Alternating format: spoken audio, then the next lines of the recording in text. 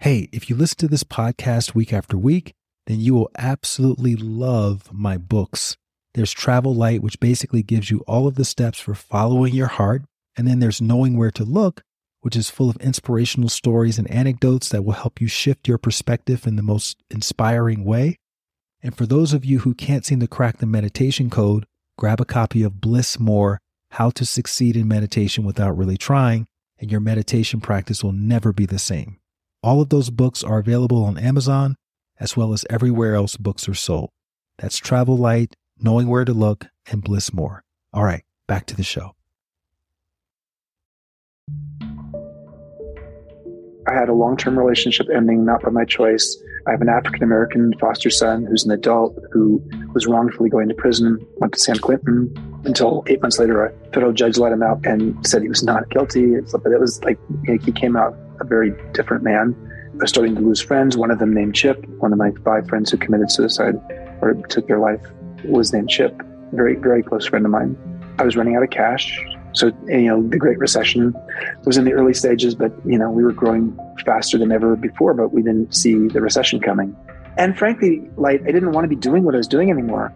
I was in my own prison in my own mind, that my identity as the founder and CEO of Joie de Vivre, with all of the VIP status that came with that, I felt like I couldn't leave it. And I wanted to. And so I was having nightmares about cancer and car crashes. And then, lo and behold, I had my NDE. I was in St. Louis giving a speech because I had a new book come out. And after being on crutches, giving the speech, I sat down to sign books and I just went out unconscious. And thankfully, I didn't go flatline yet until the paramedic showed up. I was actually unconscious for 5 minutes, though. The paramedic showed up on a gurney, and that was the first of 9 times that I went flatline. And, they had to pull the paddles out and shock me back to life. I was 47 years old. They had no idea what was wrong with me. Hello, friends. Welcome back to the Light Watkins Show. If this is your first time here, I interview ordinary people just like you and me who've taken extraordinary leaps of faith, often in the direction of their path, their purpose, or their mission.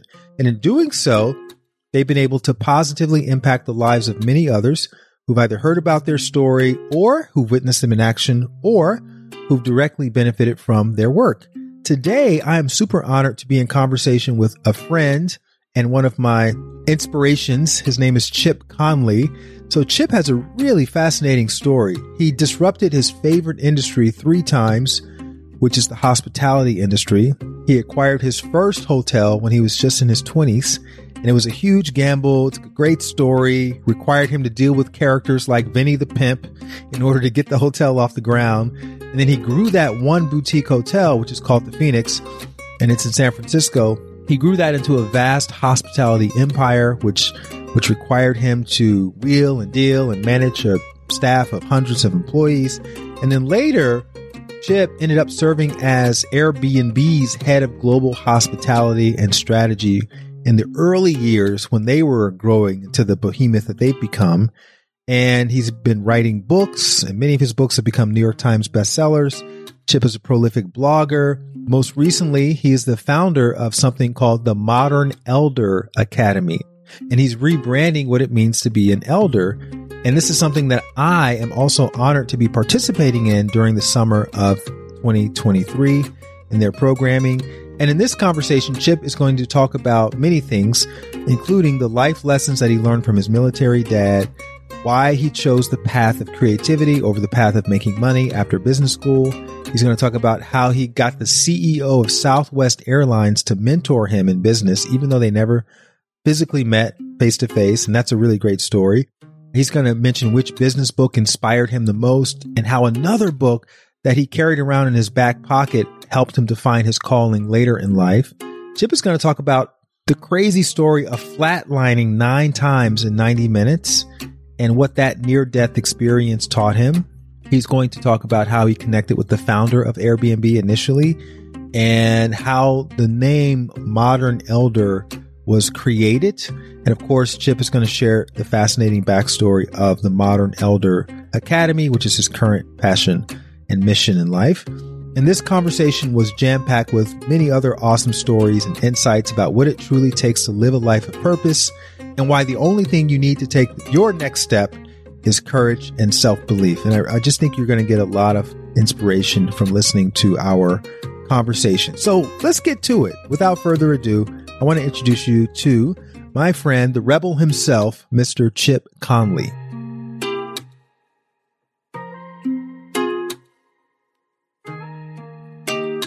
Mr. Chip Conley, thank you so much for joining my podcast. I'm very excited to chat with you. I think the last time we saw each other, was it at a Mind Body Green conference? The last time we physically were in the same space saw together. Each other. Was that in Palm Desert? Or was that no? That was in Arizona at that Dove Mountain place. Yeah, exactly, right? Exactly. Yep. And that would have been like 2017. Was that prior to Modern? I think it was 2018. Elder? So I think it was. You had just started. Just started, and it was pre-COVID, and it was a different era. But yeah, I've always enjoyed your company. You and I are both people who are on a journey, and I enjoy people who are open to the sojourn, and that's why I'm here.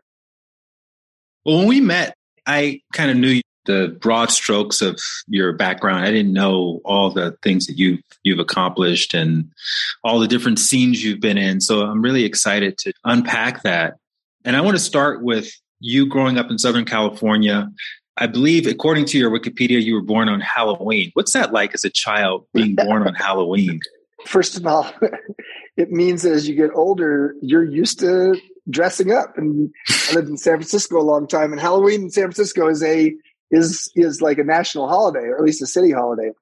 I mean, for me as a kid, I think it meant that there was a celebration and a weirdness. The weirdness meaning people dress up, they act weird, and people are celebrating. So in some ways, I think it was a beautiful thing. It was great to have birthday parties because everybody showed up for Halloween. Everybody's going to show up, and then we go off around the neighborhood to get candy, hopefully. But I think it's interesting that as I've gotten older, I realized, it's time to take off the masquerade. So in some ways, Halloween is a very apt metaphor for the masquerade of sometimes portraying masculinity in a way that people will say, oh yeah, that dude is tough. And that was my high school and my college years in terms of how I tried to portray myself. Speaking of toughness, your dad was a Marine captain. What was that vibe like in the house growing up with a Marine captain? Because you became a very accomplished person. So I'm wondering, were you born with that DNA, or did you inherit that from your dad? Who knows? I mean, I think what I do know is both my parents were firstborn in their family, and I'm the firstborn in my family. Both my parents went to Stanford. So you can see there's a little bit of a seed planted here that I could become an accomplishment junkie or an admiration addict, because firstborns often are extremely responsible and often somewhat driven.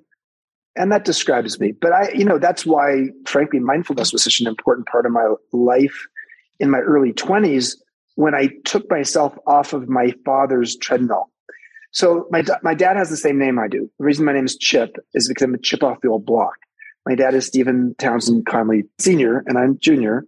I went to the same high school as my dad. He was my baseball coach, and I was the star pitcher.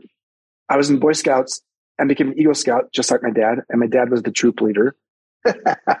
I went to same high school as my dad, and played water polo and swam, as did my dad. I got recruited to go play water polo at Stanford, as did my dad. He went to Stanford. He met his future wife, my mom, early at Stanford. I met my long-term girlfriend at Stanford. I joined a fraternity, but I didn't join the same fraternity as my dad. I joined a different fraternity, and that was when I started stepping out. And over the next 3 or 4 years, I stepped out in a bunch of ways, including coming out as a gay man. And that was hard. I will say that was hard, because when you've been on a path to try to be a better version of your dad, and my parents' hope was that someday I'd be president of the United States, there was an element of me that said, wow, I'm on this path and it's not the right path for me. So it was not just about coming out as gay, but it was also being clear while I was at Stanford Business School that I didn't want to just be an investment banker or management consultant. I wanted to do something weird. I wanted to do something that lived up to my birth date. And that's what I really focused on, and how I ultimately started a boutique hotel company in my mid-20s. My nickname was Chip as well growing up. I don't know if you knew that. Yeah. So Chip is your nickname. Chip's my nickname. But wait, so my mom started calling me Chipper when I was little. I guess. Where were you living? I'm from Alabama, Montgomery, Alabama. My mom is from Chicago, right? She grew up in Chicago. And apparently, this is the loose version of the story. Some guy from her high school, I guess I reminded her of him in some way, and his name was Chipper.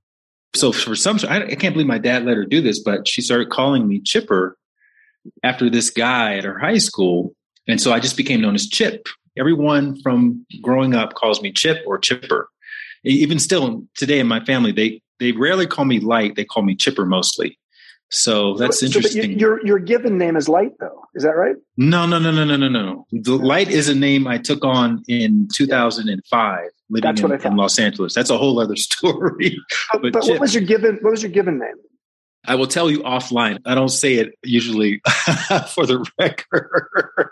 Wow, this is amazing. My given name was my mother's father's name. It's actually quite a popular name on my mother's side of the family. So if anybody wants to go and search that on Google, maybe you can find it. I'd be impressed if you can find that.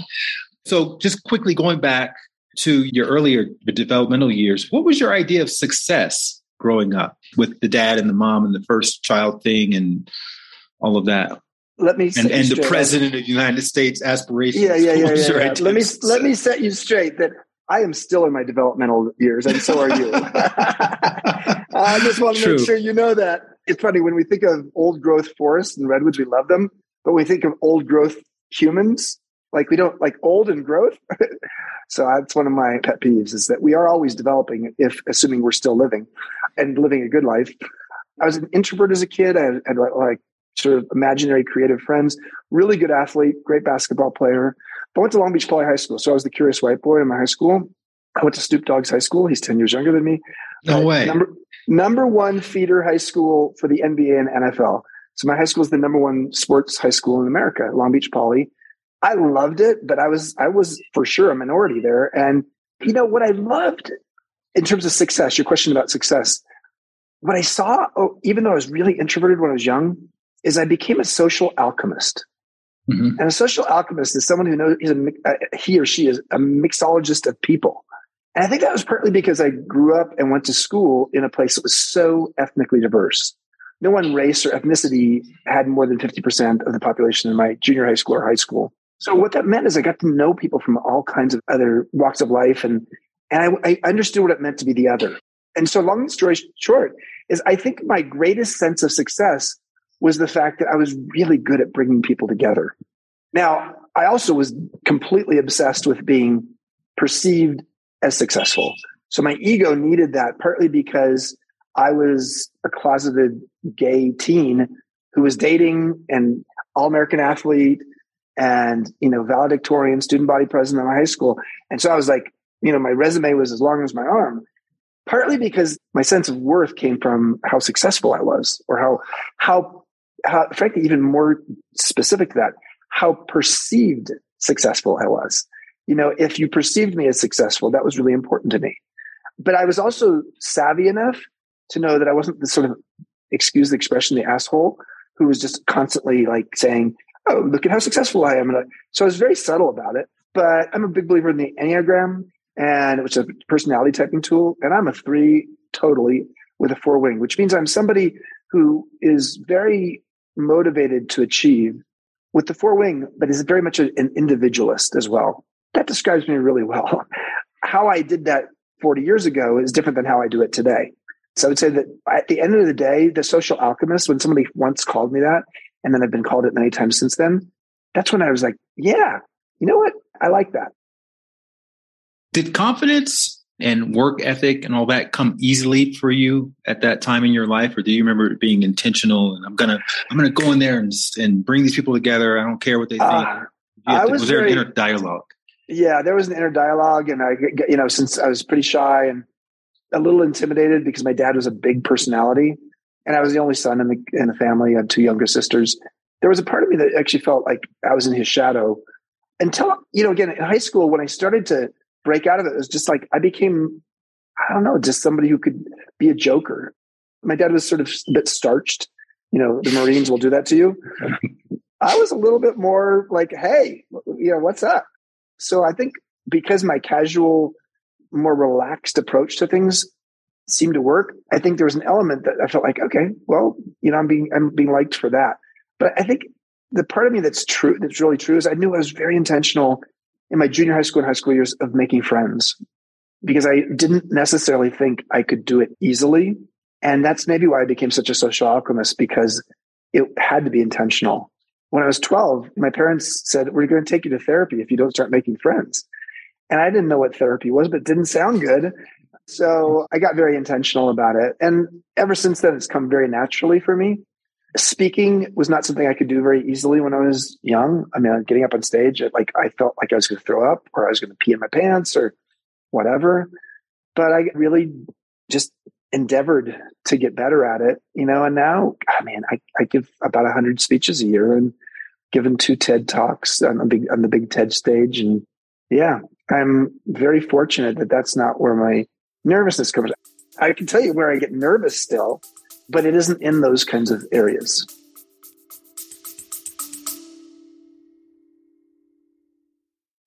Hey there, really quickly. Have you wanted to find your purpose or be more grateful or start a daily meditation practice, but you're not quite sure where to begin? Well, if inner work is like a drop of water, thehappinessinsiders.com is like your ocean. That's my online community where you can learn real-world techniques for cultivating more fulfillment from the inside out. So whether it's learning how to manifest abundance or access your potential or overcome fear or even just start walking every day, I've got a blueprint for you, which means you no longer have to use any more shoddy guesswork. And you don't have to use the lone wolf approach to improving yourself. For a small accountability fee, you'll get community, you'll get accountability directly from me, and you'll get comprehensive instructions for getting your meditation practice off the ground. And for my podcast listeners, you'll receive 30% off of the All Access Pass if you go to thehappinessinsiders.com right now and use the promo code HAPPY. Again, thehappinessinsiders.com. Enter the promo code HAPPY and you'll get 30% off on a yearly All Access Pass, which gives you access to dozens of inner work challenges and masterclasses, such as my 108-day meditation challenge, which has an 80% completion rate. Plus, you get to join me live for weekly meditations on Zoom and much, much more. That's thehappinessinsiders.com. The code is HAPPY. All right, back to the episode.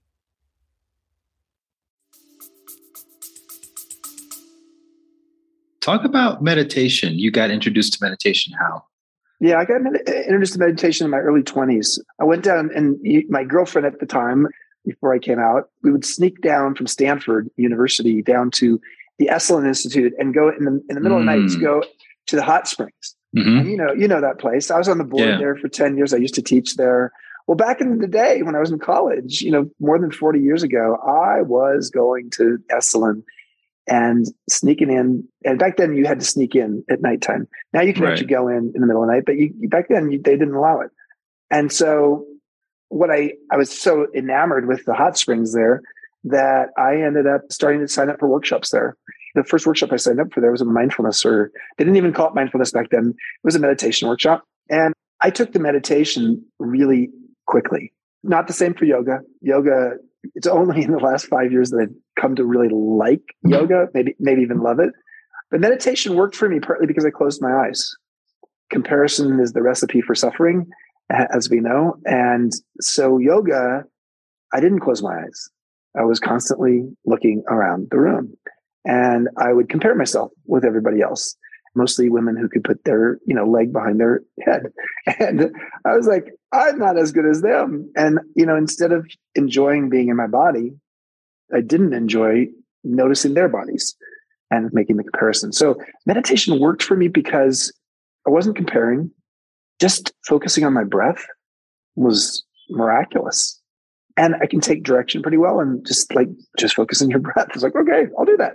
And what I found is it took me back to a time in childhood where I had creative and imaginary friends. It wasn't like they were all in my head, but it was this element of when I was off stage trying to be Chip on stage, I could go back to being a kid a child and having the wonder of being in a park and like hanging out with butterflies. And so meditation's been a core part of my life. I've gone to Rishikesh in India and done retreats there. I have done one of my favorite is with Mark Coleman, doing kayaking and silent Vipassana meditation retreat in the Loreto Bay, Sea of Cortez of Baja, California. So I do love meditation in all of its forms. The form I tend to take and use the most right now, I use a variety of types, is TM, weirdly, partly because it's the one that is the go-to for me when I have my mantra, and I can go there and it's like, I know I can lock in on it really quickly, no matter what the circumstances.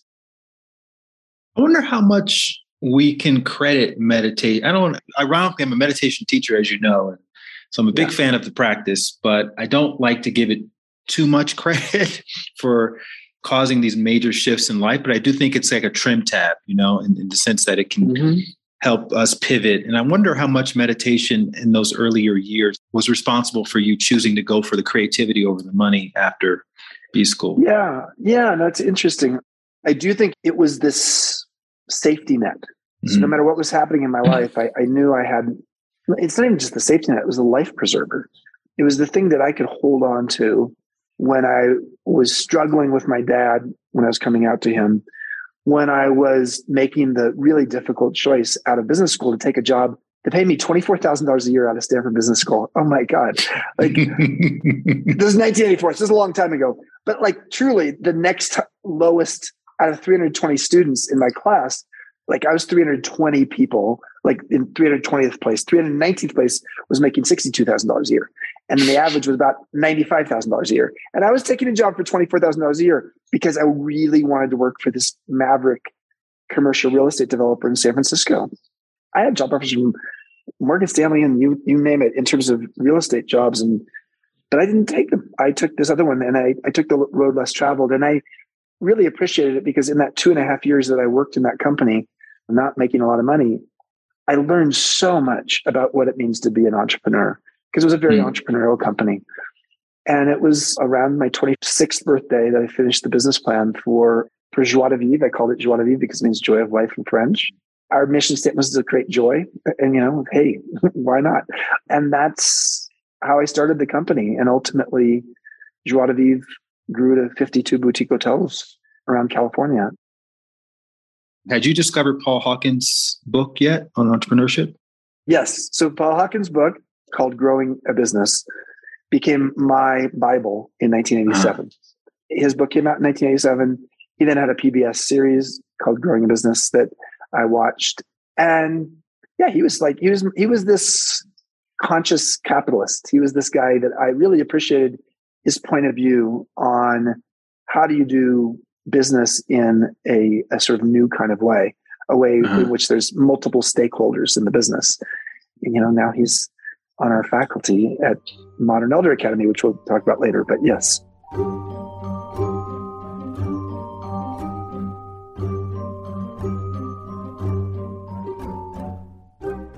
So when you decided on purchasing the Phoenix, I'm just curious. I'm not familiar with San Francisco, obviously, that much. I've been there a few times, but I don't know where the Tenderloin is compared to any other district in San Francisco. Was that something you would pass by often and you saw it? Was it calling you? Like, why was that property the one that you decided to take a leap on your 26th birthday? Well, you're 26 years old. You don't have a lot of money in your pocket. You're not necessarily from a wealthy family. I ain't going to buy something in Union Square or Fisherman's Wharf. That's for sure. I didn't have that kind of money. I had to go out and raise money. So I went to the toughest neighborhood in town, and the Tenderloin, known as the TL, is about as tough as it gets. And it's a neighborhood that, has a long, weird history, but it was not a good neighborhood. And the place I saw was in bankruptcy and foreclosure. It was a pay-by-the-hour motel. It was called the Caravan Lodge. People would come for 1 hour, they pay an hour at a time. And so you know what kind of place it was. It was 44 rooms facing a beautiful courtyard and swimming pool in a really rough neighborhood. So I bought it for $800,000. Now, I didn't own the land. I had I think a 40-year land lease, but I had a 40-year land lease, and I bought all the improvements for $800,000. Imagine You can't even buy a studio condo in San Francisco for $800,000 today. And then I raised $300,000 additional to renovate it. I mean, you can't renovate a 44-room hotel and change the name and change the identity for $300,000. So long story short, we did things that were like impossible. So for $1.1 million, based upon the money I raised, that's how my hotel career got started. Did people think you were crazy? I mean, light. I mean, first of all, I was the crazy dude in Stanford Business School who took this ridiculous job. Then I left that job to start this hotel company with no hotel experience. And nobody even knew what boutique hotels were back then because it was really the mid 1980s. Like boutique hotels were not a big thing yet. And then I bought this motel that was a pay-by-the-hour motel and then renovated it for almost no money. I mean, like, come on. This was Chip's lost his mind. And my father, actually, interestingly, this is where my father and I started bonding again. So it was 3 or 4 years earlier, I came out to him. And in the process of buying that hotel, what my dad said to me is, you know, when you came out as gay, I thought you were going to become a florist and this is truly what he said. I think you'd be a florist or an interior designer. I didn't think you were an entrepreneur. And here you are, you're an entrepreneur. So my dad was very supportive. And it really built our relationship from there because what I think my dad started to see is Chip is a social alchemist. Frankly, being a boutique hotelier and a restaurateur and owning bars, which is part of the world I was in, I was really good at it. My dad could never have done that. I was also very good at directing interior designers about how to create, with not a lot of money, a pretty interesting, compelling design, which is what boutique hotels are often about. So, and I was, you know, and I had enough humility to be able to serve. If you're a hospitality person, you better know how to serve. You're there to basically make people feel good. You were inspired by your dad. Your dad started a company when you were in Morgan Stanley, right? And that kind of inspired you to think differently?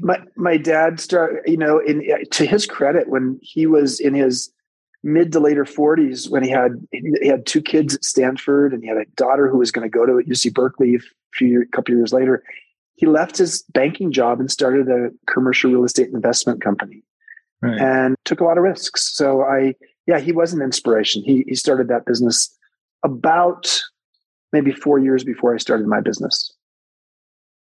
Had you stayed in a boutique hotel? Did you know about Ian Schrager? Like, what made you, or this whole idea of combining hotels with magazines? Like, where did all that come from? I did not know much about Ian Schrager, but I did know about Bill Kimpton. So really the two fathers of the boutique hotel business, and I'm like the court jester. These two guys started their boutique hotel companies. Ian Schrager in New York, Bill Kimpton in San Francisco. And I didn't know much about Schrager's hotels, but I did know about Kimpton's hotels because he started in 1984 and I was starting to do my research in 86. So he'd just gotten off the ground. And I was curious, but Schrager was very much the cool hip thing because he started Studio 54. I wasn't sure I wanted to be quite as hipster as Schrager. And Kimpton was an investment banker who decided to become a boutique hotelier. So his hotels were sort of a little more conservative, a little more business-like. And they were whimsical too, but so neither one of them was the right fit. And I actually sort of had the point of view, and they also were both going after a higher end market. And I said, listen, Chip likes cheap chic.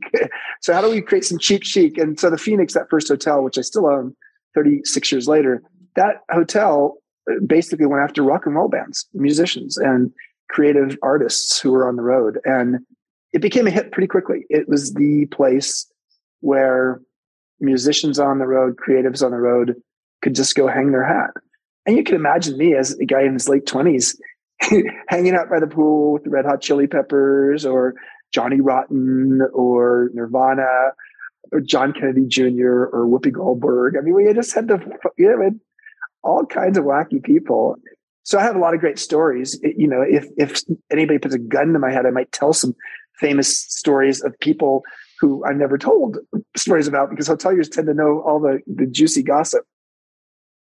I'm more curious about how you got rid of Vinny the pimp, who was your biggest corporate client when you took over the hotel. So you have a conversation with this guy. You buy a pay-by-the-hour motel. Who's your biggest corporate account?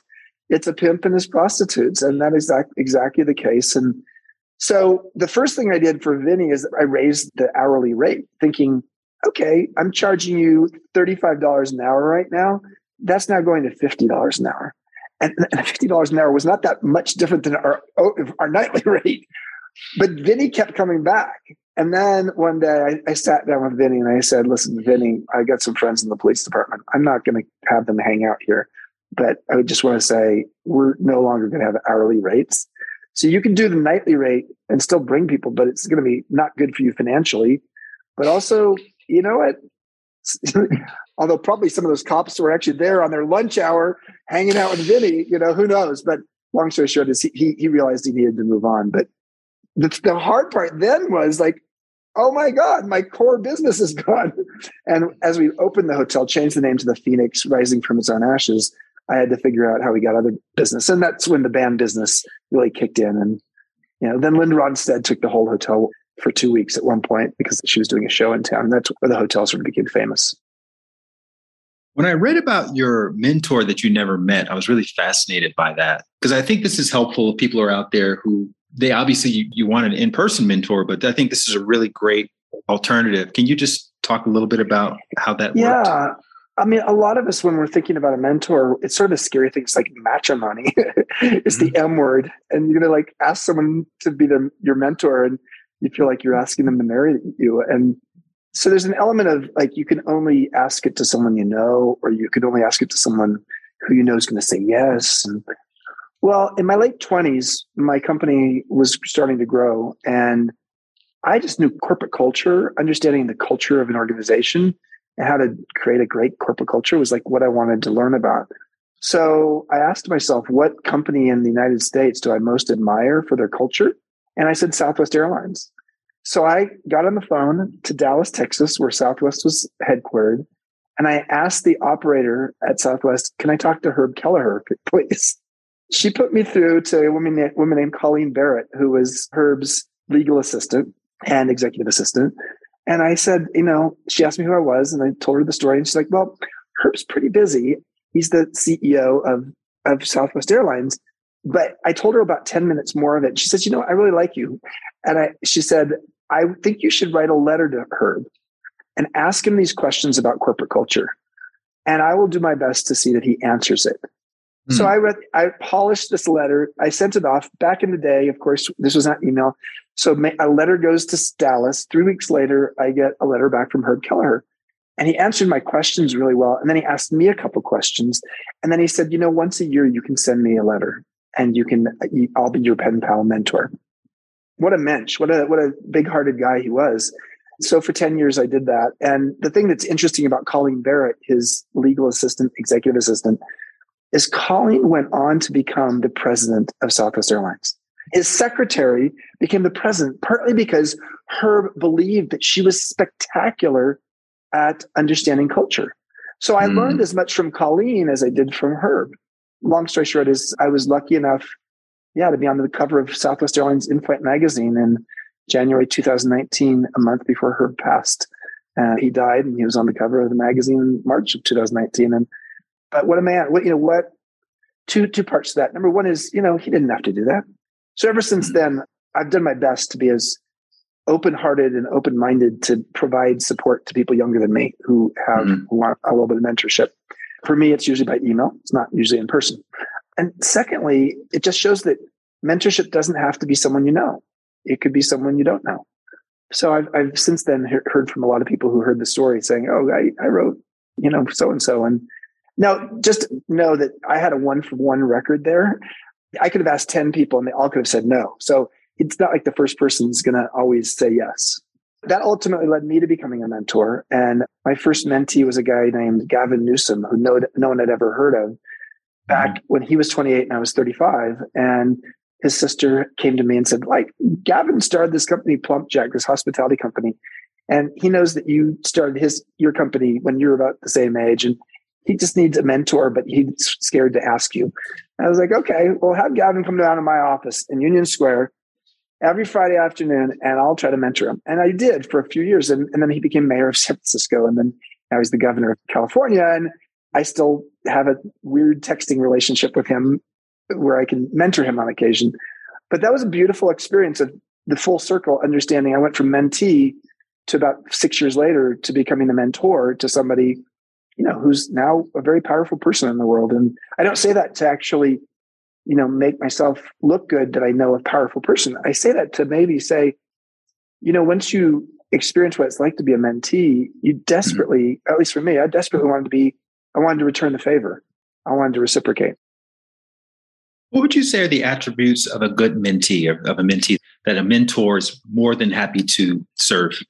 Well, first of all, great mentee better understand that the value of time for the mentor is exceptional. Mm-hmm. So especially the more experienced and more time challenged that mentor is, you better manage the mentor relationship well. So how can you do that? First, you have to make the ask. I don't think you can go straight into getting to know someone. So for Herb Kelleher, he only knew about that I wanted him to be the mentor, not because of my letter, because I didn't say that, because Colleen had told him that. First, you say, hey, let's go let's go get some coffee with someone. Or if in the Zoom world, let's go spend 15 minutes just getting to know each other on a Zoom call. And because you just need to see if there's a rapport there. It's really important. But the most important thing for a mentee to do is to say, okay, let's do this once a month or every other week. And let's spend a half hour or an hour having this conversation. And let me be clear, I will send you an email a day in advance to tell you what I really want to understand. And there's two kinds of mentor-mentee relationships. The first one is a knowledge exchange. And when it's a knowledge exchange relationship, what that means is the mentee is asking the mentor questions about what they want to learn. And the mentor is the wise advisor and maybe like the librarian with the know-how and the know-who that can help that person become more knowledgeable. The second kind of mentor relationship is more developmental, more personal, more about building your skills as a human in the context of work or in the context of a leader or whatever. And so whereas the first relationship could be knowledge exchange and, maybe 2 or 3 sessions is all you need. But the second one is like, oh, I'm developing you as a human. I'm helping to build your emotional intelligence. I'm helping to build your self-awareness. I'm helping you to build, sort of a strategic mind. And so that kind of relationship can last a lot longer. So as a mentee, get clear what you're looking for. Are you looking for to learn from that person about what makes a great culture, as I did with Herb Kelleher? So it could be just a few questions. Or are you learning how to become more emotionally aware as a leader?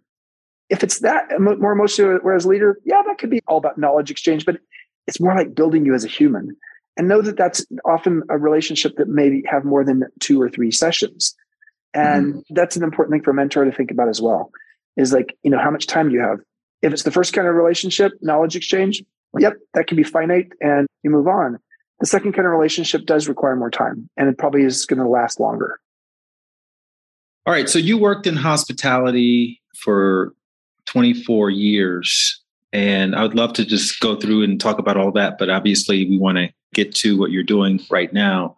But I am curious, looking back, what would you say was one of the biggest or most prominent mistakes that you made in those 24 years? And then what is the thing you're most proud of in those 24 years?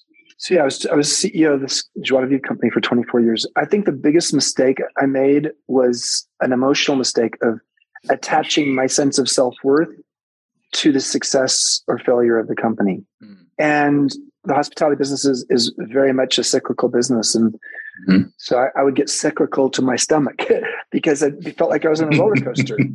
I was on this roller coaster of like the cycles of like when we were in the Great Recession. It was not a lot of fun though in hotels. And I lost 5 friends to suicide between 2008 and 2010, all men, 42 to 52. And partly because many of them actually had that same issue. They attached their sense of self-worth to their business card or toward their company or whatever. So I would say that's one of my greatest learnings and one that has allowed me to create some space between me and what I've done in the 2 chapters since selling the company.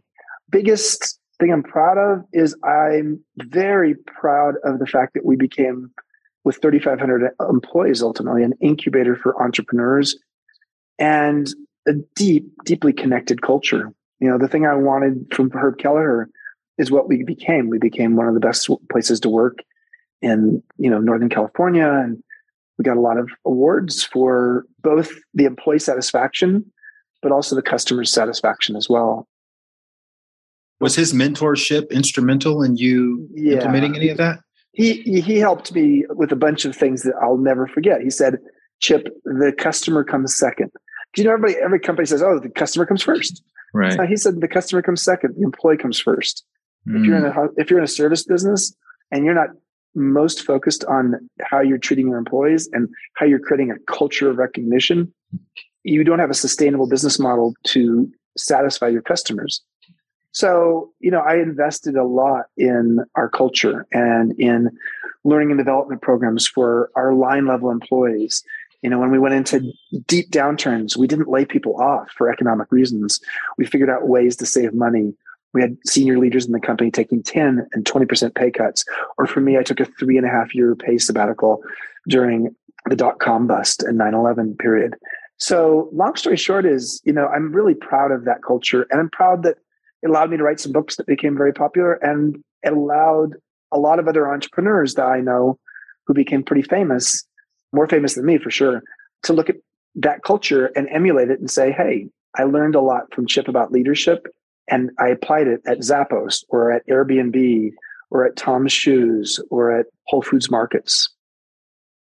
2 more quick questions about that experience. Since you were the captain of the ship for such a long time, I'm sure that you developed some sort of system around offering criticism and also the firing process. There's the whole saying, you hire slow and you fire fast. What was your experience with criticism and just managing all of that?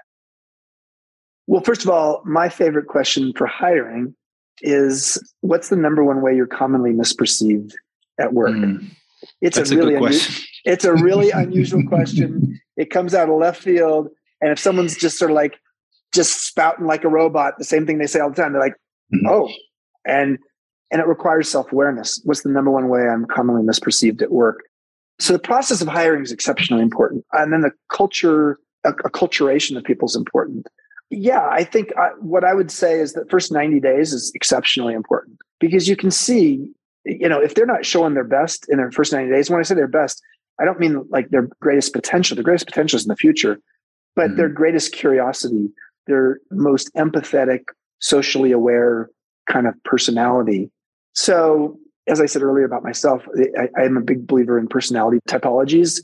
We didn't ever require it of people, but anybody who's a senior leader in the company, if they wanted to learn about what their personality type was on the Enneagram, we would, pay for that and help them to understand it. And then frankly, help go through a class on understanding personality types, which was very valuable for leaders.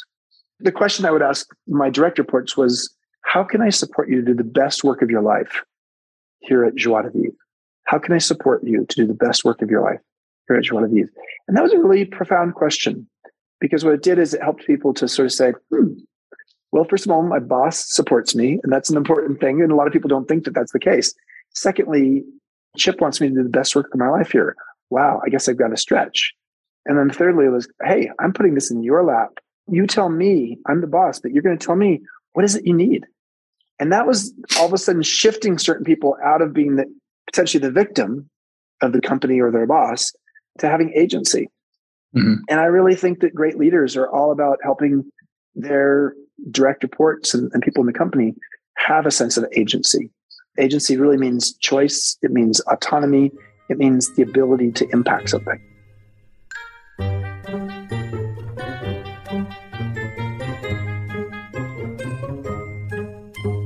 A lot of times also as a leader, especially if so many people, you don't have an outlet. You don't have anyone that you can really open up with and talk to. And so I'm curious, what was your mental state like? Did it fluctuate? Was it kind of even? Because I know we're gonna build up to this talk you gave in St. Louis, and I just want to kind of lay the.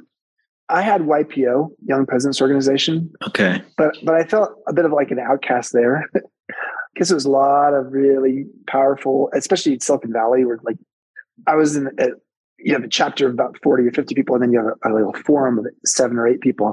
I mean, I had the CEO of 4 different companies in my group, publicly traded companies. And so I felt a little bit weird there, but I was open to being vulnerable. And I think my vulnerability in that group helped them be vulnerable. I was the only gay guy in the group. And We had one woman in the group, but she was a lesbian. So the two of us, I think, helped to shift some of the normal posturing that might have been going on. I also had a really good friend, Vanda, and Vanda was one of my best friends and was a leadership coach and executive coach. And I never paid her a dime because I was just her friend, but man, we talk a lot. And she helped me when I had suicide ideation around 2008, 2009, 2008. And yeah, she helped me a lot. So thankfully I had some social support, like an emotional insurance is what I call it. We have property and liability insurance for a rainy day for our home. But most of us, especially men, don't really think about where's our emotional insurance for if we have a rainy day in our life. So that's a really important part of how I look at my role now, which is to help people in midlife to live up to their potential and realize all of the ways they can transition effectively. So I would just say I did have some sources, but like everything that could go wrong, excuse the expression, but I had a clusterfuck in my mid to late 40s where I had a long-term relationship ending not by my choice.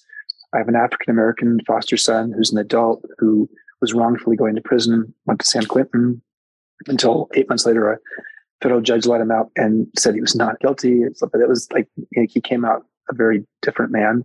I was starting to lose friends. One of them named Chip, one of my 5 friends who committed suicide or took their life was named Chip, very, very close friend of mine. I was running out of cash. So, the Great Recession was in the early stages, but, we were growing faster than ever before, but we didn't see the recession coming. And frankly, I didn't want to be doing what I was doing anymore. I was in my own prison in my own mind that, my identity as the founder and CEO of Joie de Vivre with all of the VIP status that came with that I felt like I couldn't leave it. And I wanted to. And so I was having nightmares about cancer and car crashes. And then, lo and behold, I had my NDE. I had broken my ankle at Gavin Newsom's bachelor party at AT&T Ballpark. So if you're the mayor of San Francisco, you can take over where the San Francisco Giants play baseball and have 20 of your friends over and have a bachelor party, in an empty stadium. And I broke my ankle playing baseball. I got a bacterial infection in my leg because I got a cut on my leg. And I was on a strong antibiotic and I should have been at home under the covers. But a week or two after that, I was in St. Louis giving a speech because I had a new book come out. And after being on crutches and giving the speech, I sat down to sign books and I just went out. I went unconscious. And thankfully, I didn't go flatline yet until the paramedic showed up. I was actually unconscious for 5 minutes, though. The paramedic showed up, put me on a gurney, and that was the first of 9 times that I went flatline. And, they had to pull the paddles out and shocked me back to life. I was 47 years old. They had no idea what was wrong with me. And I went to the other side and I kept coming back and I kept telling the nurse what I saw. She said, "That's what you told me last time." So I kept having the same vision. But the next 2 or 3 days I was in the hospital there as they were trying to figure out what was wrong with me. And I felt fine a few hours later, but I had Viktor Frankl's book, Man's Search for Meaning, in my backpack. And not too many CEOs carry that around in their backpack. But I had been feeling a real deep sense of being in this prison. And that's a famous book about a Jewish psychologist who's in a concentration camp. And so I was, sometimes I would read it just to make myself feel better because, I was in my own prison in my mind. I was not in a concentration camp. And it's a beautiful book. And what I came to realize from that book was like, wow, despair equals suffering minus meaning.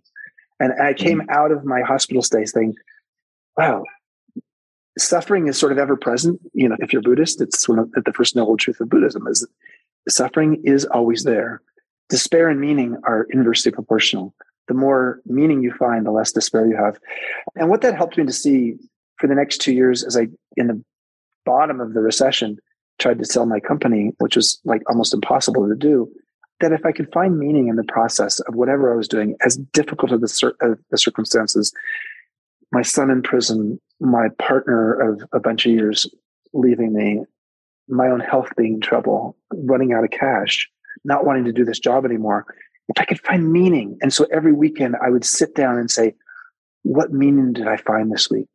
Because I felt like the process of finding meaning every week was what would give me fuel. It would give me oxygen. And so, yeah, I got to the other side of it, sold the company right around my 50th birthday. And then I went from the bottom of the U curve of happiness. You guys can look at that on Google, which is like fascinating cultural social science study, which shows that frankly, 45 to 50 is the most difficult time. Light, you're just coming out of that time soon enough. And, your mileage may vary. This is all averages. And then you go into your 50s and generally speaking, people are happier in their 50s than 40s, happier than the 60s and 50s. And then even happier in their 70s than 60s, and women happier in their 80s than 70s. So I've been on this incline. I turned 62 in October, Halloween, and my 50s were spectacular and my 60s are even better. So I will say that I had two experiences of midlife. One was terrible. And then I had this second experience, which was spectacular. And I guess we'll talk about that now. What was the plan? Like, you sold your company. Now we have this sort of 2-year gap between the Airbnb era. What were you thinking during that time? I was thinking, like I mentioned to you before we talked, I don't feel like I'm quotes old or, like I'm at the end or any. So what were you, because before you got into all of this, before you got into all this and developed the language for what you're doing now, like what was your thinking on aging and being in your midlife and et cetera? I mean, the first thing I was thinking, like, okay, midlife sucks. I mean, I lost 5 friends between 42 and 52 to suicide, and I had my own suicide ideation. So like, suicide sucks. Like, if you can get to the other side of it, I don't know. I really didn't know what was next for me. Which was a hard thing. Robert De Niro in the movie The Intern, where he worked for Anne Hathaway, who was half his age, he says, musicians don't retire. They quit when there's no more music left inside of them. So I was not a musician, but I had something stored inside of me. I didn't know what to call it. Now I would call it wisdom. And what I knew is that I wanted some space. I wanted some space to write this next book, which is called Emotional Equations. And I really wanted to write that book because I knew I went through a lot of emotions, and I had built some emotional fluency during my downtime, my midlife crisis, so to speak. I actually now call it the midlife chrysalis because it's actually between caterpillar and butterfly. There's a chrysalis. It's dark, it's gooey, but it's where the transformation happens. And that's really often what happens in midlife. Talk about the journaling you'd been doing once a week, because I think that's really important to kind of bring this whole period together. Since age 28, I had, and it's sort of similar to what I was talking about with the meaning stuff earlier. Since age 28, I'd written in a book. I'd taken an old journal and I wrote on the cover of it, my wisdom book. And every weekend I would sit down starting at age 28 and make a note of what did I learn that week. Ultimately became a little bit of like, what meaning did I find from this week? But initially it started as like, what did I learn? And at the time I had no idea that what I was doing was I was accelerating my wisdom, because wisdom, in my view, this is my definition, is wisdom is metabolized experience that leads to distilled compassion. And that's exactly what I was doing. I was metabolizing my experience that was leading to distilled compassion, sometimes towards myself, but also sometimes towards understanding humans. And how could I be a little bit more compassionate, but also artful when I was able to be compassionate? Because actually, frankly, if you're compassionate all the time, you got to be the Dalai Lama to have that kind of energy. And so the distilled, that's why it's frankly, from my perspective, it's distilled compassion. So long story short is I started doing that in my late 20s, still do it. I don't do it as much as I used to. I don't do it weekly anymore. So I was doing that. And I also was fascinated by festivals, Light. I mean, I was a founding board member of Burning Man. And so the Burning Man nonprofit. And so like, I was fascinated by festivals of all kinds, religious pilgrimages, et cetera, et cetera, et cetera. So I spent a year going to 36 festivals in 16 countries. Sometimes, as a VIP, sometimes it's like the rat who's sleeping in a tent, amongst a bunch of partiers. And so I did that. And I then created a website called Fest 300, which was an annual list of the 300 best festivals in the world. But it was around that time that I got a call from Airbnb, from the founders. And Brian Chesky said, you know what, I want you to be my mentor and my in-house mentor. And I also want you to help us. This is 10 years ago. They were a tiny little tech startup. Nobody in the company had any hospitality or travel industry background. And frankly, nobody had ever really been an entrepreneur for any extended period of time. So my job was to come in and help them. And I thought it was going to be just a part-time thing on the side, and they wouldn't pay me a lot, and I would just help them. And As it turns out, it was like, whoa, 70 to 80 hours a week. And I was the most traveled, leader at Airbnb around the world because we were going global. And so, yeah, ultimately they paid me really well. And I spent 7.5 years helping them, 4 years full-time, and then 3.5 years as a strategic advisor. But what was interesting along that way, is that they started calling me the modern elder. And I was like, oh, why are you calling me the modern elder? I don't want to be the modern elder. And they said, no, it's not elderly. You're not elderly. But an elder is someone who's, relatively speaking, older than the people around them. And you're 52, Chip, when I started. And the average age in the company is 26. So yeah. But then they said the thing that caught me. They said, Chip, a modern elder is as curious as they are wise. Like, okay, back to alchemy. If I can learn how to be the perfect alchemy of curiosity and wisdom, depending upon what the moment needs, I will be that. And that is when I started to realize there's a difference between wisdom and knowledge. And I started to realize my value in a way that I don't think I'd ever seen. And so Airbnb is now the most, back then we were nothing, but they had a good idea. They had gotten it off the ground and gotten really well started. And I really appreciate that I get to help steer the rocket ship. And Airbnb is now the most valuable hospitality company in the world. So I took, I call this same seed, different soil. So same seed basically means if you can understand what wisdom you have, what did you learn? You have some sense of what are my seeds of my wisdom and my gift? The meaning of your life is to find your gift. The purpose of your life is to give it away. The meaning of your life is to find your gift. The purpose of your life is to give it away. I realized that same seed, my seed that I had to offer was in really different soil. Yes, they're trying to be a hospitality company, but this was a tech company. And at age 52, I joined a tech company for the first time. What the hell? They're talking a language I didn't understand, but I stuck with it. And my curiosity helped me to understand how to apply my wisdom within an environment that felt like it was foreign territory to me. Being a battle-hardened veteran of the hospitality industry, the modern elder coming in, seeing these young kids, average age 26, trying to get traction or getting more traction on this company. Did you see it? Did you get it? What surprised you about the way that society sort of responded to what they were trying to do, even with all of your experience? Oh my God. Well, first of all, so I wrote a book called Wisdom at Work, The Making of a Modern Elder. The number one first step for someone who's going to be a modern elder, especially if they're in a new environment, different soil, you got to evolve. You got to be willing to take and shed some of the identities you've had. I, first of all, had to shed the identity of I was the CEO of my own company for 24 years. I call the shots. Well, no, I was the sage on the stage, but now I'm the guide on the side. The articles that are going to be written about Airbnb may not include me, but I'm going to try to make these three founders look really good, especially Brian, who I'm proud to say is still 10 years later, the CEO of that public company. So part of it was my ego. Part of it was my identity. What I also had to do is be willing to say, I'm sometimes going to be the dumbest person in the room, but I hope I'm the most curious one, because a lot of these people in this room understand DQ, digital intelligence. I may understand EQ, but they understand DQ, and I can learn some DQ from them. So I had over 100 mentees while I was at Airbnb 7.5 years, in that 7.5 years. And man, most of the time we had a mutual mentorship relationship. So I called myself a mentor and an intern at the same time. So long story short is, I think that the world looked at Airbnb, and the hospitality world in particular, and said, what the hell is this? This is not going anywhere. And in fact, I got the same experience when I joined Airbnb as when I started Joie de Vivre. My friends are looking at me like, oh, that's such a stupid idea.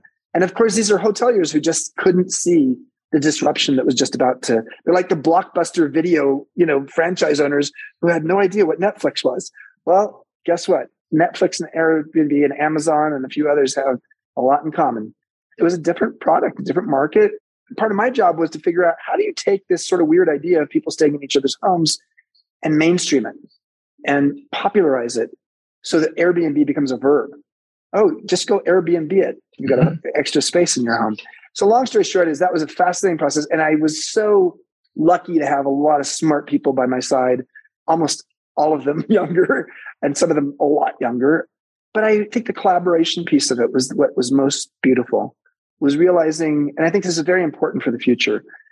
We have 5 generations in the workplace for the very first time. Never had that before.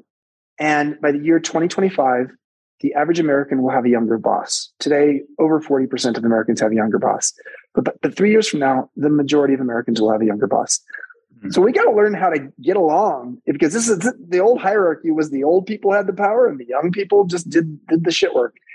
And it has changed. And to have a boss who is 21 years younger than me, who I was also mentoring at the same time, was so instructive and at times humorous. You know, I loved the learning, and, you know, it led to me to giving one of my TED Talks, which was fun. Was there anything they were doing that contradicted the conventional wisdom of hospitality? Almost everything. I mean, let's start with this one. Chip, you're in charge of hospitality and strategy and business development, a bunch of stuff. In essence, you're in charge of all the hosts globally. Let's make sure we can get to a point where our guest satisfaction is higher than the hotel industry's guest satisfaction. Mm-hmm. And I looked at Brian and I said, well, like, the hotel industry is training staff, full-time staff usually, who they're able to observe every single day. And you want our hosts, who are sometimes, like, you know, whacked out on drugs or something. I mean, like, we have all kind of hosts around the world. You know, who knows what they're doing, and we actually cannot train them. Back in the early days, we could not do educational videos for them because it would make them become employees. But what I'm so proud of, Light, is by the fourth year of me being there, our guest satisfaction for Airbnb host experiences, you know, being in a home, was about 50% higher than the hotel industries. But it all came back to psychology, which to me is like the most important attribute or skill in business.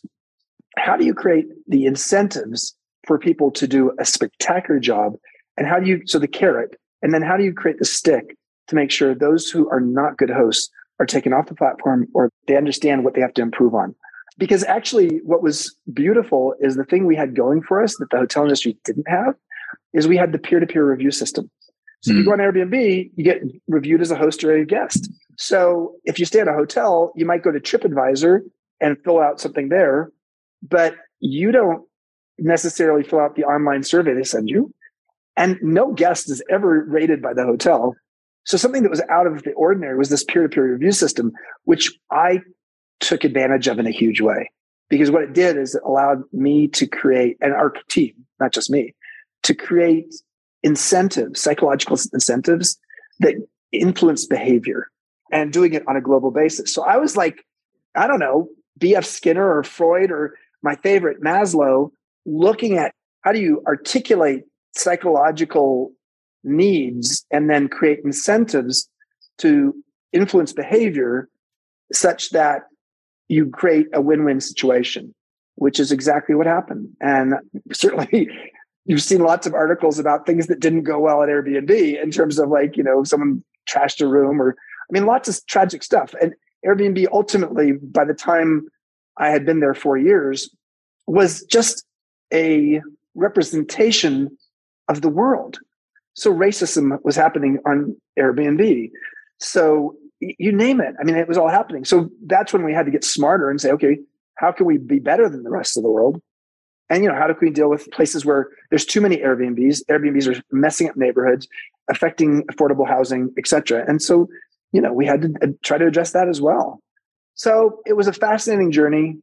But after 4 years of doing 70 or 80 hours a week, when I first thought it was only 15 hours a week, meant that I needed to move into a strategic advisor role that allowed me to spend some time on the beach in Baja, where I had a home on the beach about an hour north of Cabo San Lucas in Mexico. And I started writing my book. And it was while I was writing that book that I had this this epiphany of, like, well, I've had two experiences of midlife, one that was terrible, one that was spectacular. But where in the world do we help people to go through their midlife transitions with a curriculum that is quite specific to midlife? And we don't have any schools or tools or rites or passage or rituals. And that's how the Modern Elder Academy came about, also known as MEA. And yeah, we've had 3,000 alumni from 40 countries, and we have 26 regional chapters. And it's been amazing to see that there was such a need.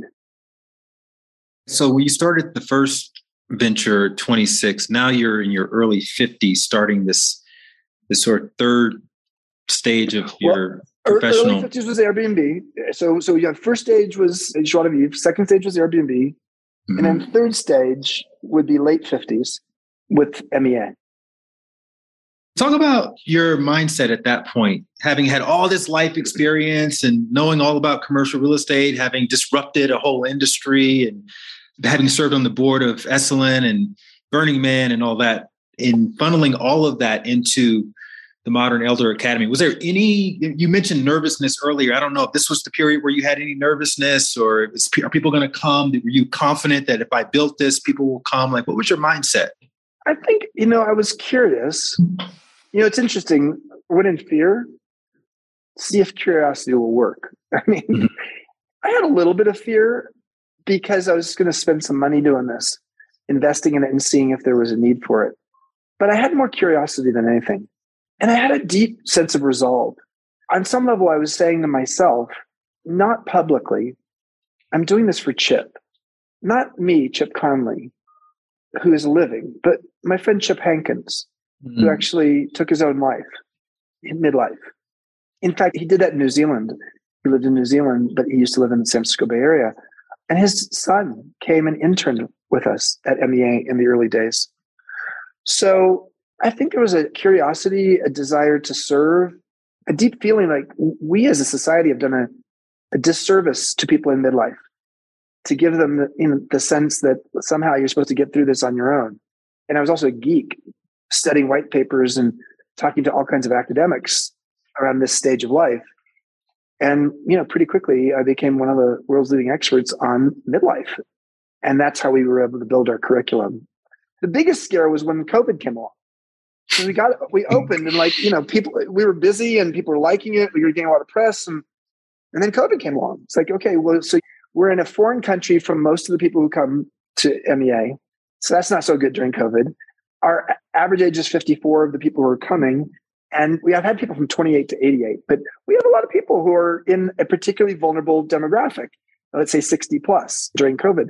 There's a lot of people who were 60 years and older. And so that was not easy. And then, in the kind of intimate 20 to 24 people in a workshop that we were doing, it was physically and emotionally intimate. Well, with COVID, that's not going to happen anymore. So do we just shut down and just, call it a day? No, we have 30 employees and we have a lot of middle-class lifestyle being built in this Mexican rural fishing, farming, surfing village that we were based in on the beach. I didn't want to have to put all those people out of work. So I think that was when the biggest fear was. Like, how do we get through this with no control and no optics on what this COVID thing is going to be when we closed March 15th, 2020? As it turns out, I love this phrase. It's one that I coined a few years ago, and I just pull it out when I'm talking about this. Resilience buys you time, and adaptability buys you a future. And that is exactly what happened. We bought ourselves some time, but if you're white knuckling it, just trying to get through it, you'll burn out over time. So the resilience, we got resilient about how we're going to save money here and what we're going to do. But then we sort of said, okay, how do we adapt? And we created an online program. We created something called sabbatical sessions that we did in Baja that was COVID safe. And then we decided we were going to create a huge operation in the US, in Santa Fe, New Mexico. And so we came here during COVID to say, let's start prospecting and acquiring some properties to create academies and regenerative communities here, which are residential communities. We have one in Baja and we'll have them in Santa Fe, New Mexico as well. Was that something that was inspired by Paul's work, the regenerative farms? Yeah. So, here the guy in 1987, growing a business. I didn't know Paul Hawken. I just knew he was my hero when I started the company. Lo and behold, all those years later, he was a Bay Area person. So was I. We started being introduced to each other. And then as I started MEA, I just went to him and I said, hey, Paul, I know you have a book coming out in a year or two called Regeneration about how we can solve the climate crisis in one generation by a bunch of different practices, including regenerating the planet and the soil. Would you come and teach at MEA? And when he came there, that's when we started to talk about, well, what if we were to create these regenerative communities where there's a regenerative farm or ranch around which there were homes? And of course, our alums at that point said, hey, we love MEA for a week, but how can I live this way year round? And that's when the idea of our regenerative communities came around. And So we have one in Baja that's halfway constructed and sold out, and then we'll start having them in the Santa Fe, New Mexico area. So Paul had an influence on that. He's, still a good, now a very good close friend. I'm on the board of his regeneration.org organization. So you're on all these boards. You still have properties in hospitality. I haven't been to Modern Elder Academy yet. There's a plan for me to come. I'm coming in about a year, so I'm excited about that. You're coming next summer as a teacher. Yeah. So take note, people, And that's where it's going to start. Who knows where it's going to go from there. But you seem pretty hands-on. And I'm just curious, you're in your 60s now. Is that something that was intentional, that you're going to get in here and roll up your sleeves and really get into the grunt work of the whole thing? The sleeves are rolled up. Yeah. Well, first of all, in the early days of starting a business, I'm a big believer, based on my own experience, that being in the weeds is really important, because not just you have culturally. to be close to it. Yeah. If you want to try to change your culture 10 years after you started, man, is that hard. But the culture gets set early on. And I define culture as what happens around here when the boss is not around. So culture is very interesting. Yeah. And so culture is really interesting. And I believe that if you get the culture right on the front end, as Peter Drucker said, culture eats strategy for breakfast every day. So culture is really important, as are systems and processes and vision. So yeah, my sleeves are totally rolled up. And if things go right, within the next 3 to 5 years, I would love to be to a place where I'm a much more active sage in the community, as opposed to just the CEO who's really running the show. And I'm a very participative leader. So I have my leadership team has a lot of voice. So that means it's not just me. So if I died tomorrow, the organization would be in challenge, because so much of my halo of being on shows like yours or Rich Roll or Tim Ferriss or whatever has helped to fuel people knowing about MEA. But, in the future, it won't revolve around the halo of Chip as much. And it will be frankly, our growing movement and community. Mm-hmm. We're doing something now called Generations Over Dinner, which is really fun. And this is the kind of stuff that's coming up from our alumni.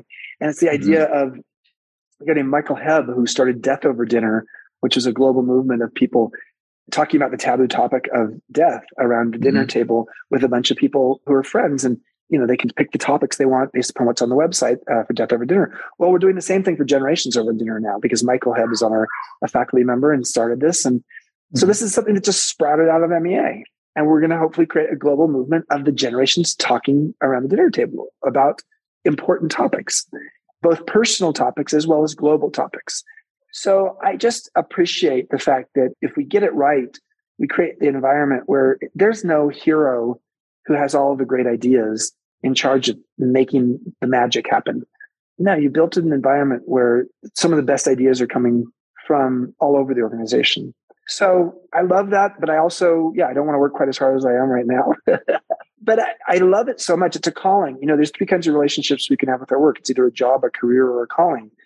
This is truly a calling. And therefore, I have a high pain threshold, and I love what I do. But I also love having a diverse life. And, the challenge in being an entrepreneur in the early days of a business is that you have to put the blinders on sometimes. So, in my 60s, I don't want to do that as much as I did when I was younger. For those of us listening who have been to an Omega, Kripalu, and Esalen,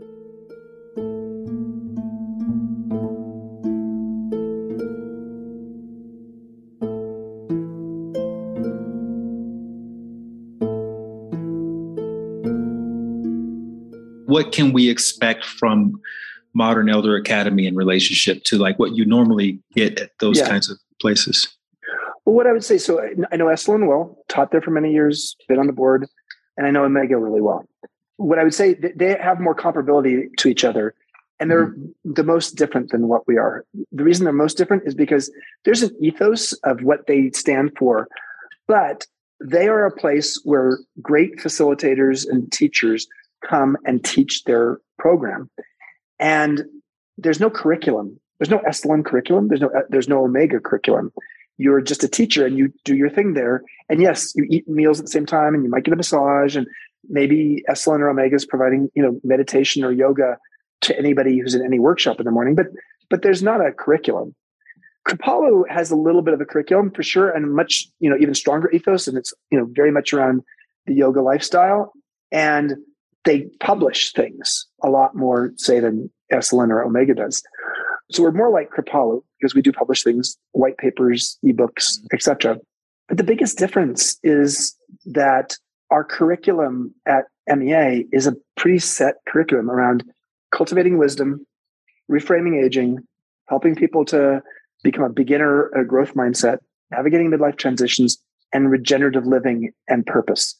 So you come to a workshop, it doesn't matter whether it's Matthew Ricard, who just taught there 4 months ago, or Michael Franti, who is a deep and close friend for a long time, famous, midlife musician. His most successful albums have been in his mid-50s.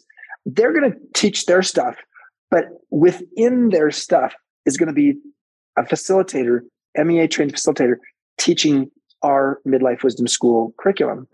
And that's what makes it different. And the fact that it is focused on a particular life stage means that there's more of a sense of people when they're there feeling comfortable talking about what they're going through, maybe.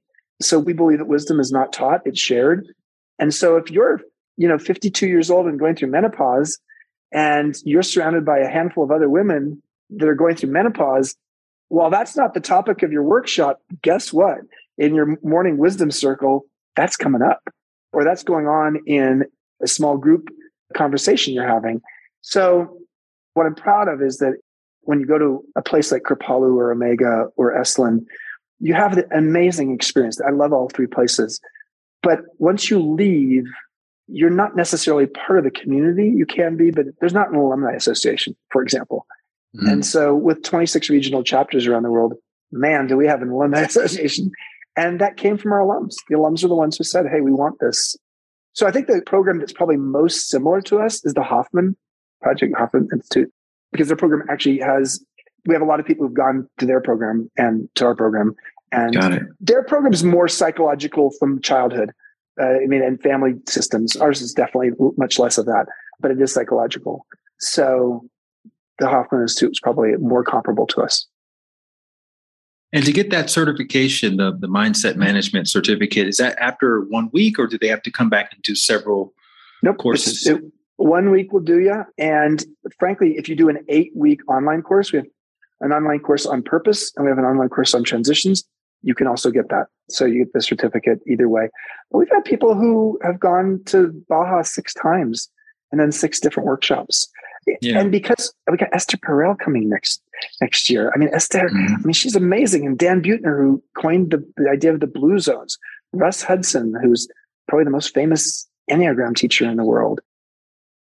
You and I have a semi-personal relationship. Are a lot of these people, the Matthew Ricards, Esperels, are they coming from you getting on the phones and emails and working deals and everything in the background? Work it. It's both. But I didn't know Esther or Matthew, but I knew that there was a Enlightenment Stupa being built in Pescadero, right where our retreat center is. And I was a big fan of the Lama, who I became good friends with. And he said he wanted to bring Matthew for the time when they were going to have the stupa opening. And I was like, well, what if we could have him teach at MEA? And Matthew doesn't teach much anymore. But because the Lama said he really believed in MEA, he's an MEA alum himself. He suggested it. But we, had people like Richard Rohr, famous Christian mystic. He didn't come as a teacher. He came as a student at 78, 79 years old, having written 50 books. So we've had, the street cred of MEA out there I think it's attracting a lot of these people. So like Blake McCoskey, founder and CEO of Tom Shoes, came as a student. And the thing he said at the end of his week was, he said, this is like Hoffman Institute, but it's for a specific life stage. And he says, that's what's brilliant about it. And now he's teaching at MEA. So he's teaching in an online purpose course. And he has a workshop this fall called Entrepreneurship at Any Age in December. So I don't know. It's just sort of some weird thing that this guy named Chip, who's the weirdo when he was a kid, has come up with now. But the thing that's most exciting about it, is Harvard and Stanford and University of Chicago and Notre Dame are all calling us because they're doing their own version of what we're doing, but they're doing year-long programs, very expensive, small group of people. So they're like the Mercedes-Benz and we're like the Volkswagen. And we're sort of doing something scalable, and we offer lots of scholarships and financial aid and things like that to have socioeconomic diversity. And so what I love is that here we are, this institution is created by non-academics, and we have these great institutions coming to us and saying, we want to learn what you're learning. Let's collaborate. We'll tell you what we're learning. Let's see what you're learning. And they need to do that because colleges and universities in the US, unless they're the famous ones I just said, they're in trouble. Demographically, they're in trouble. Everything's gone online. I mean, it is a bad financial model that they have to figure out. And so this disruption that needs to happen in the higher education world is they need to say, what if we actually shifted our focus from just young people to also having 1-year certificates for someone in midlife who's going to do a gap year, and they're going to come back and train or learn or study this topic that they didn't do in college because they thought it wasn't practical. And now at age 50, they're like, you know what, I'm going to go do that. So universities need to do that. And I think 20 or 30 or 40 years from now, we'll see more of that. And I'm very proud that MEA will have had some fingerprints on that process of those universities getting really smart. And let me be clear, some of these universities have been doing this before we opened our doors 5 years ago. But the vast majority of universities are just starting to jump on this bandwagon. Last couple of questions. I want to kind of go more personal now. So you were 2022. You're writing prolifically. I think you have 2 books in the works right now. And 2 books in the works and a daily blog. You're walking 10,000 steps. You're surfing. You're learning Spanish. How do you find time to do all that? Like, what's your when you wake up in the morning, like, how are you prioritizing your day around running this institution that's also requiring a lot of your attention? Well, let me say that I have a deep discipline about my sleep patterns, partly because I historically was not a good sleeper, and I had to train myself to become a good sleeper. And so I go to bed, no matter whether it's weekday or weekend, I try to go to bed between 8:30 and 9:30. If I can be in bed at 8:30, I'm happier. That gives me 45 minutes to read. And then I'd like to be starting to go to sleep by 9:15. And then I'll get up in the morning around 4:30. In a past life, I was clearly a monk or a farmer. And I wake up and I do my meditation. And then, from like 5 o'clock till 8 o'clock in the morning, my most powerful time in the morning. My writer wakes up before my editor. So it's when I flow, writing-wise, creativity-wise, and sometimes just catching up on emails. And then after that, now we're in Zoom world, like Zoom. So it's hard to do that in the middle of the day. And I'm usually wiped out at nighttime to do it at night. So that's my pattern. Yeah, when I'm flying to Israel tomorrow, my sleep patterns are going to be all kind of weird, and I'll be there for a week. And so it's basically a fun trip, not a fun trip, but it's a family trip that is fun, but it's also preparing for someone to pass away there, and who's in family. And I'm going to be offline for a week. So I think boundaries are really important. One of the things we did at the start of this year was we said to all of our employees, okay, define your boundaries for us, get your boss to believe in them and agree to them. And then let's track your boundaries, how you're doing with them quarterly. And by year end, if you have kept true to your boundaries this year, you will get a 5% bonus. Whatever you made for the year, if you made $100,000 this year, you get a $5,000 bonus because you kept your boundaries. Now, how many companies do that? It's sort of a crazy idea. But what it did is it shifted the energy from people a year ago saying, oh man, am I burned out?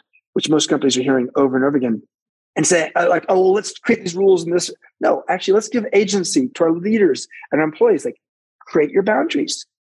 Tell us what they are. Let's put all of the boundaries into one document so that our administrative team, when they're actually trying to schedule appointments, can make sure that if you're on the East Coast and you don't want to call after 6 o'clock East Coast time, and a lot of us are West Coast people, that means no meetings with that person after 3 o'clock for those on the West Coast. So it took a little bit of adaptation that's been spectacular. So I would say more and more companies need to think that way because we live in an era where we have no boundaries. We have no boundaries. We have phones, etc. that, we're incessant. We've frappéd life and work in such a way that this is not a smoothie we're talking about. This is an unsmoothie. And to get smooth, you sometimes have to have the boundary. That's why the Vipassana retreats are so valuable.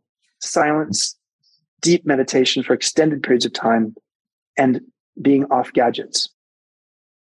Final question. How has your idea of success evolved over all of these years? Where is it now for you? In some ways, in the early days, it was like find a consumer need and fill it. And now it's find a societal need and fill it. So I've moved from being the for-profit entrepreneur to the social entrepreneur. So I'm hopefully addressing a societal need.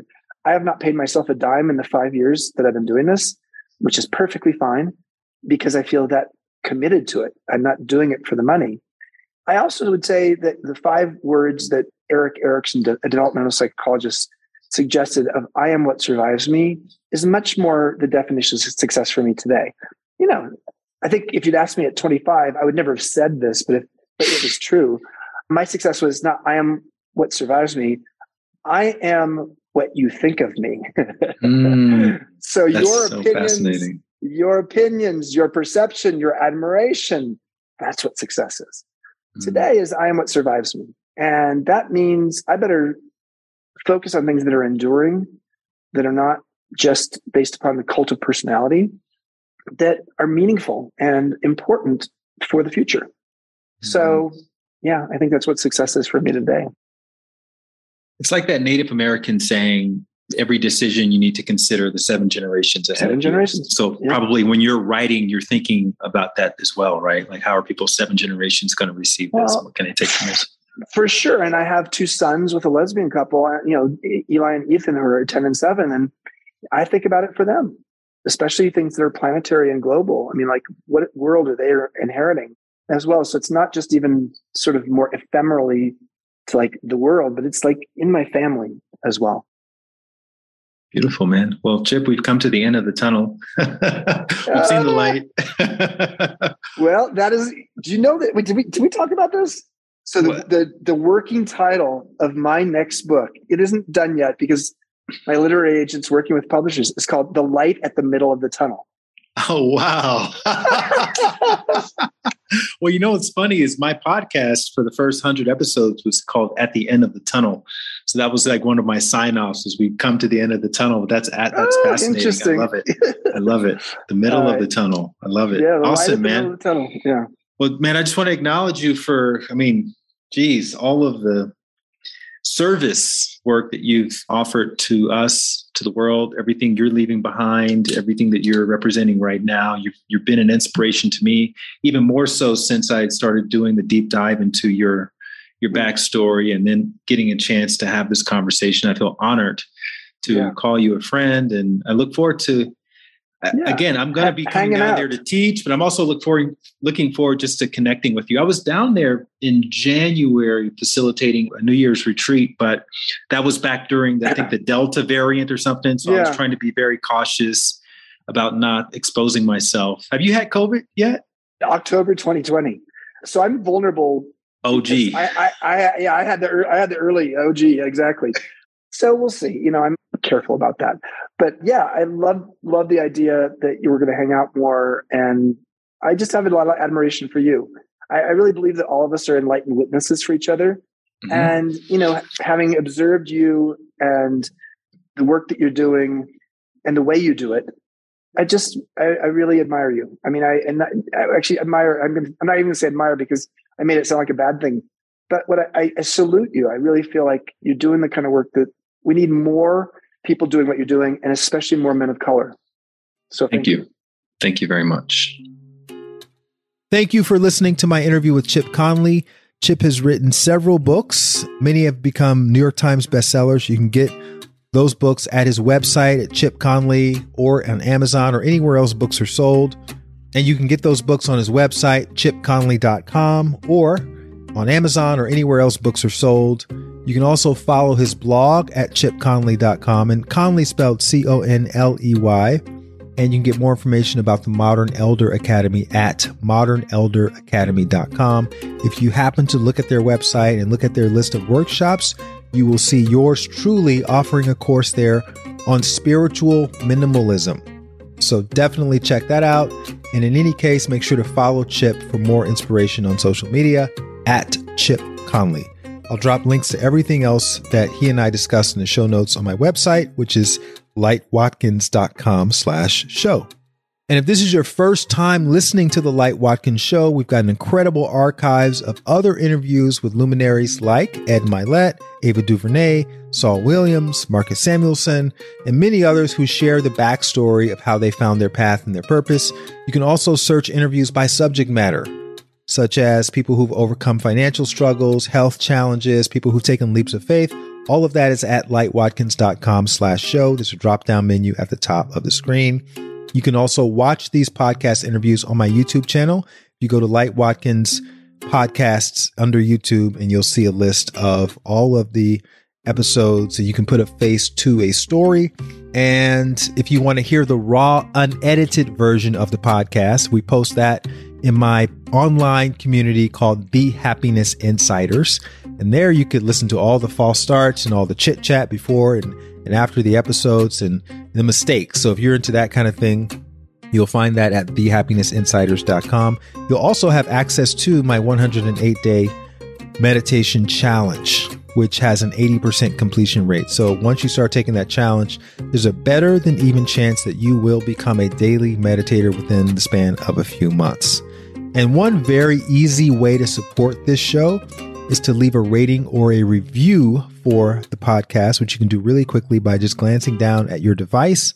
And on the Apple Podcast app, just go to the name of the podcast, click it, and then scroll down past the 7 or 8 previous episodes. You'll see a space with 5 blank stars. If you like this episode, if you found it inspirational, click that star all the way on the right, and you will leave us a 5-star rating. If you want to go the extra mile and leave a review, I recommend just entering in the names of the 2 or 3 episodes that you found particularly inspiring. So when the next person is looking for a podcast that has inspiring content and they look at the reviews, then they will have a really good indication of which conversations to start with. So anyway, thank you in advance for whatever review or rating you leave us. Really appreciate it. It goes a long way. And hopefully I will see you back here next week with another story about someone just like me and you who took a leap of faith in the direction of their purpose.